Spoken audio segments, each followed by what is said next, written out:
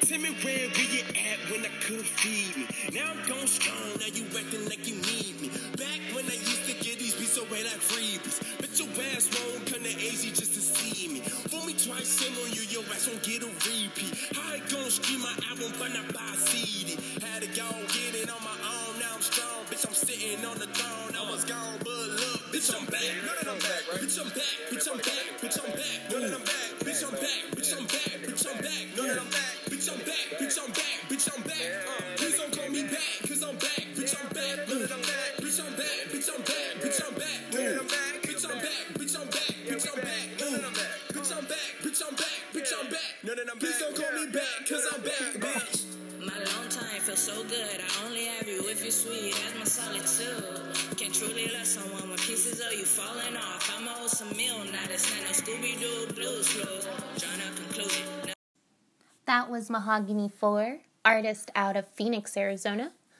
You can find them on Instagram at the Mahogany4, TheMahogany, and then the number 4.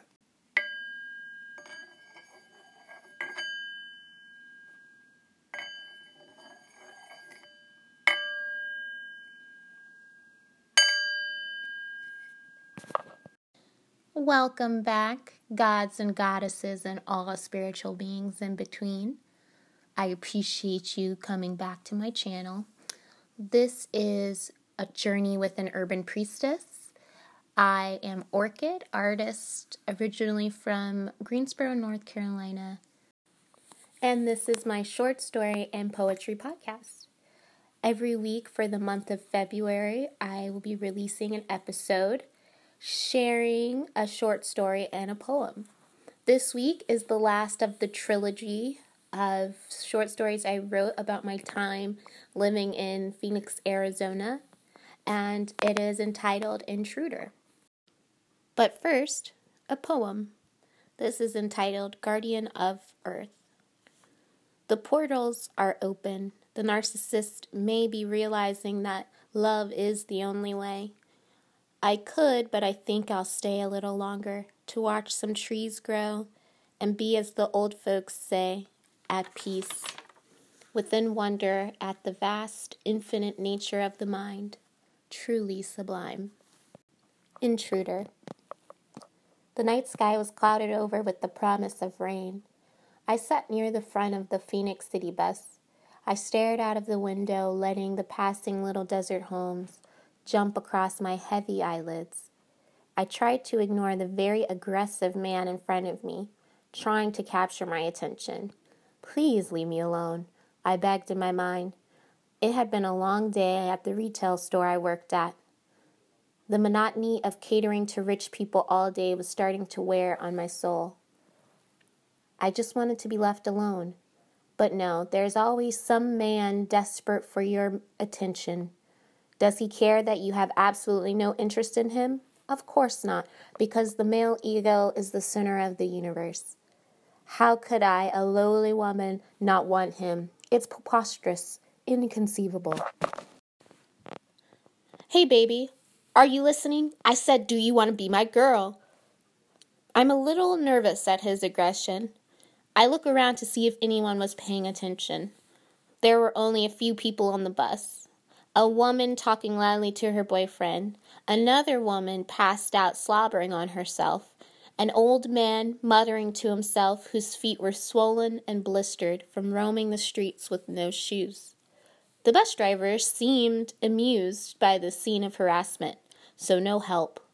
I'll have to use my powers of kindness and sternness I had developed to deal with these types of situations. As a young woman who is often alone, you have to develop a way to deal with these pushy men in a way that won't upset them, because upsetting them could mean violence, and that is not what you want to face. Although I am always bout it if you're about that life. Phoenix had inspired me to carry a knife and mace in my purse at all times. Sir, I have a boyfriend, so I cannot be your girl. He raises his voice level even more to where he is yelling at me, and at this point, I realize he is mentally unstable. Who is he? I'll slice his throat. You are my girl. I will marry you, and you better not ever leave me. You hear me? He reaches for my arm. I am internally panicking because what if I see this man again and I am not on the bus? Phoenix is a big city, but like all places, you begin to see the same people. Strange how life works that way. There are 1.6 million people in Phoenix, many without homes, and you can start to see the same people. In fact, I would later see this man a couple of times, but luckily he would not remember me. Someone catches his attention, a young woman who seemed to be drunkenly passed out. A dribble of slobber ran from her mouth onto her dirty sweatshirt that was hanging off her shoulder. A breast might break away soon, free as a bird into the night. Hey, shut up. Nobody wants to hear that shit, she slurred. Thank God, his attention was taken.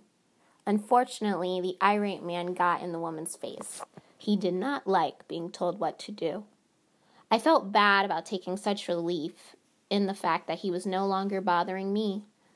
The bus driver finally kicked him off the bus. I'm so tired of this damn bus ride. An hour and a half of my life wasted each way. But at least I was going to a home and not to a cold tent. I kept telling myself that this job you hate allots you a home. This one thought kept me going, kept my spirits above hopelessness. I had been living in my cosita for a couple of months after living in a tent for 4 months. The housing crisis in Phoenix had really affected me. Even now, working full-time, I could barely afford this studio apartment that was across from a seedy motel. I have lived all over the U.S. as a traveler and never in the best neighborhoods. However, never have I seen people at 7 a.m. smoking meth in the open at a bus stop on a busy street. Sometimes people would just offer me drugs as I walked home. Out of loneliness, I suppose. Nevertheless, there is something unexplainable about having your own space. Alone. Away from the world and people. As a broke artist, I have always lived with people, whether it be 5 transient beings that come and go, or a crazy old white woman with a mean-ass parrot. So many living situations that I always try to find the best in. But deep down, I long to live alone. Just once. And don't get me wrong, I love communal living. I think it's beautiful. But 28 years of always compromising and caring for others, a space for just me, I deserved. So whether people high on G litter the sidewalk, it did not matter to me. Because 1, this is all I could afford, and 2, it was not a tent.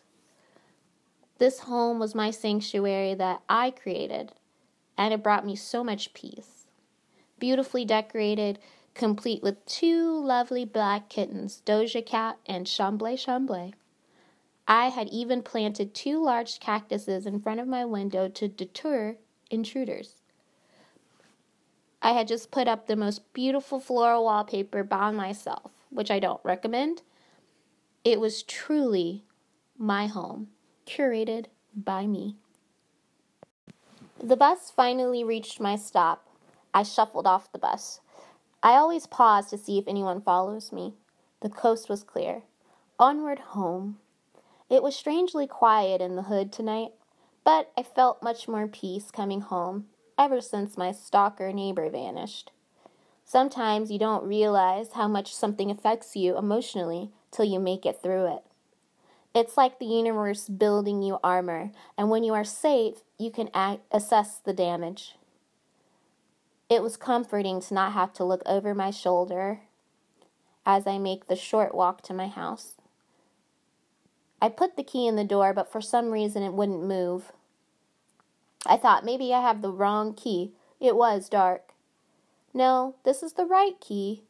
Could someone have changed my lock? Why would they do that? No, just keep trying the key.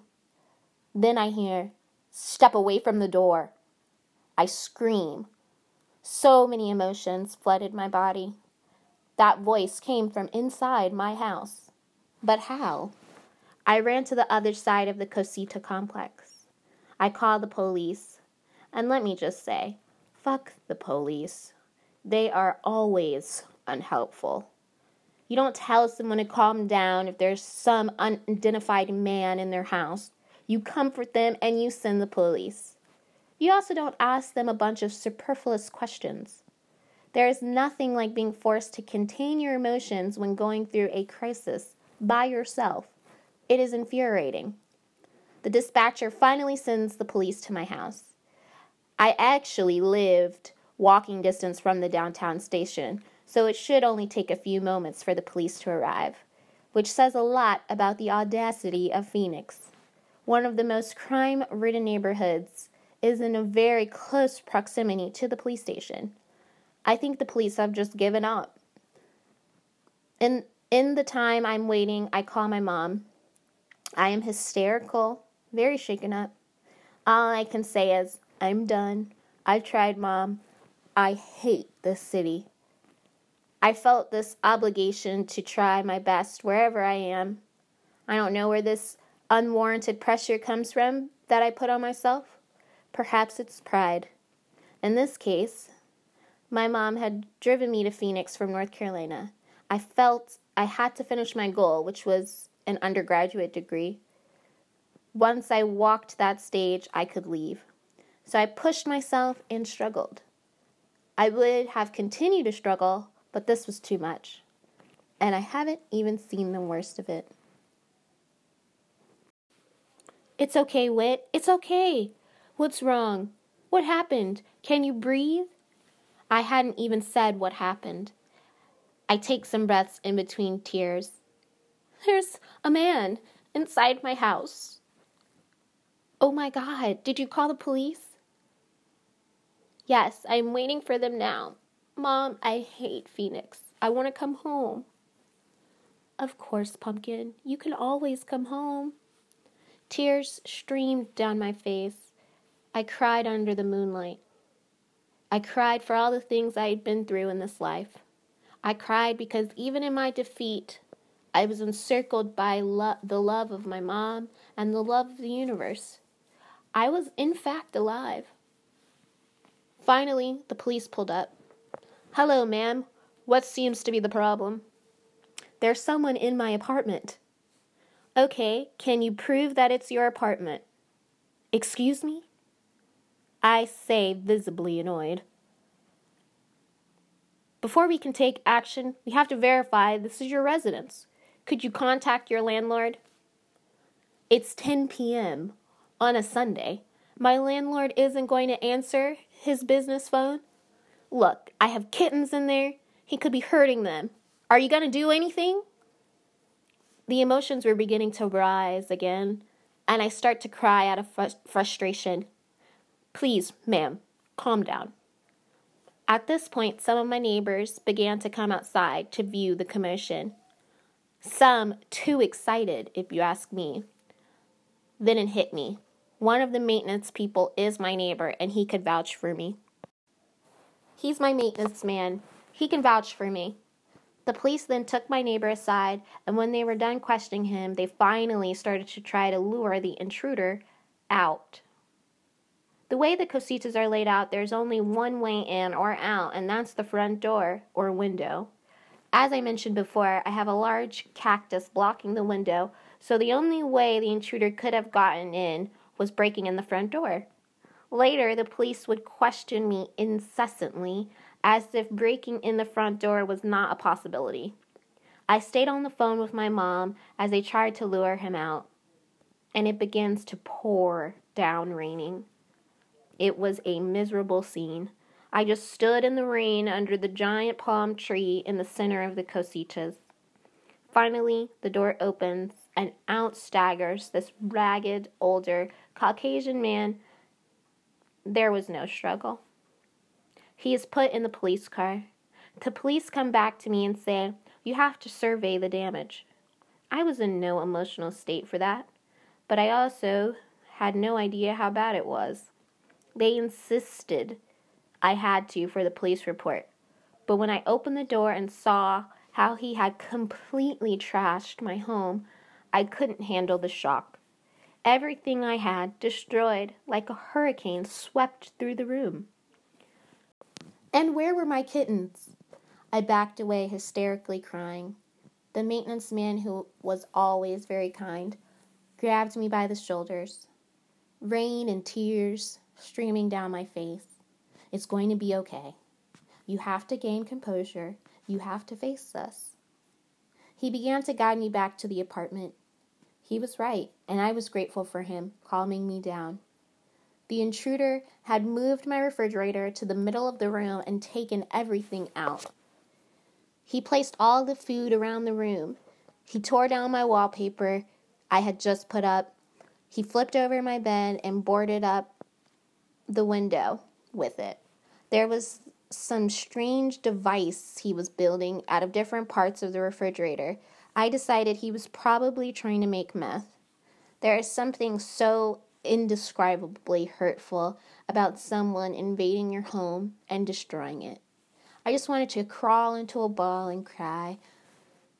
And then, like a gift from God, my kittens came out from their favorite hiding place under my bookshelf.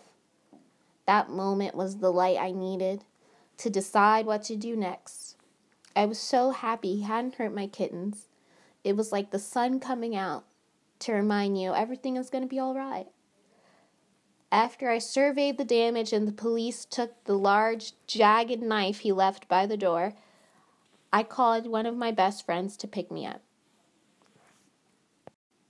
I knew I would never be able to stay in this place again. She came to my rescue straight away. I fed my kittens and let them enjoy their last night in the cosita.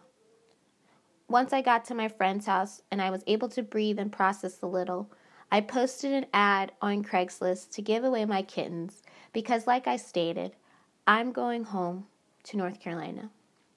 Once I made that decision, everything began to fall into place.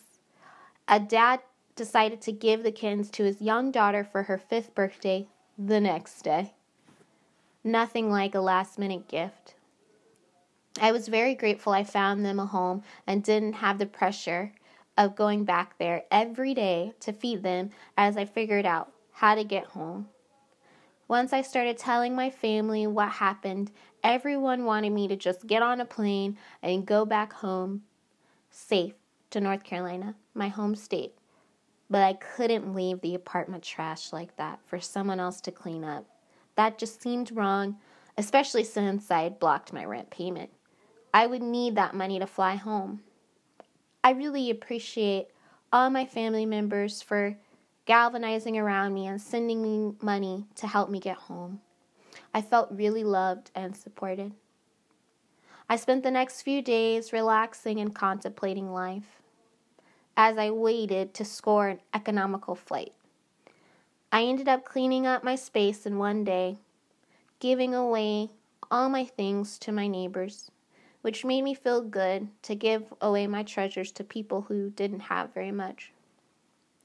I now have given all my things away for the 3rd time in life and will be returning home with 2 suitcases and a camera stand I smuggled under a blanket onto the plane. Because the airline doesn't care what you've been through, they are charging out of the ass for every piece of luggage.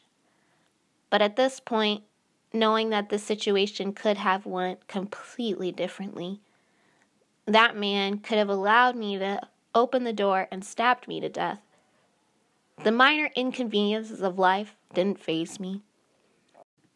I am resilient, like the cactus that line the desert hills, and more importantly, I am looked after by my ancestors.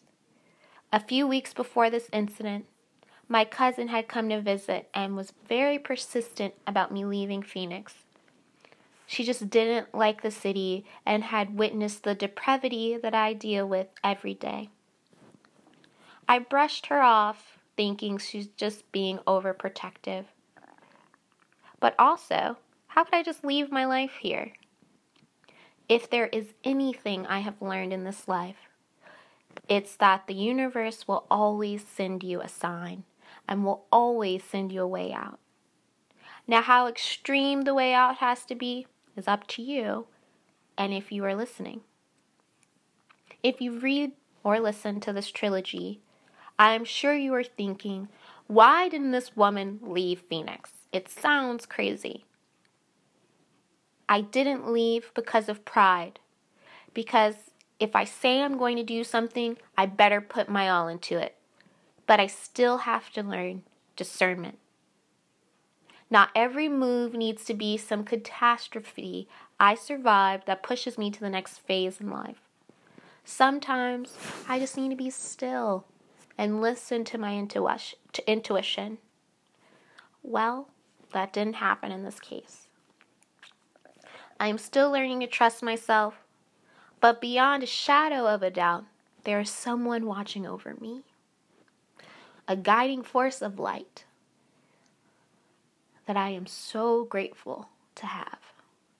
Whatever it is, I appreciate the lessons learned and all the beautiful artistic moments I cultivated in Phoenix.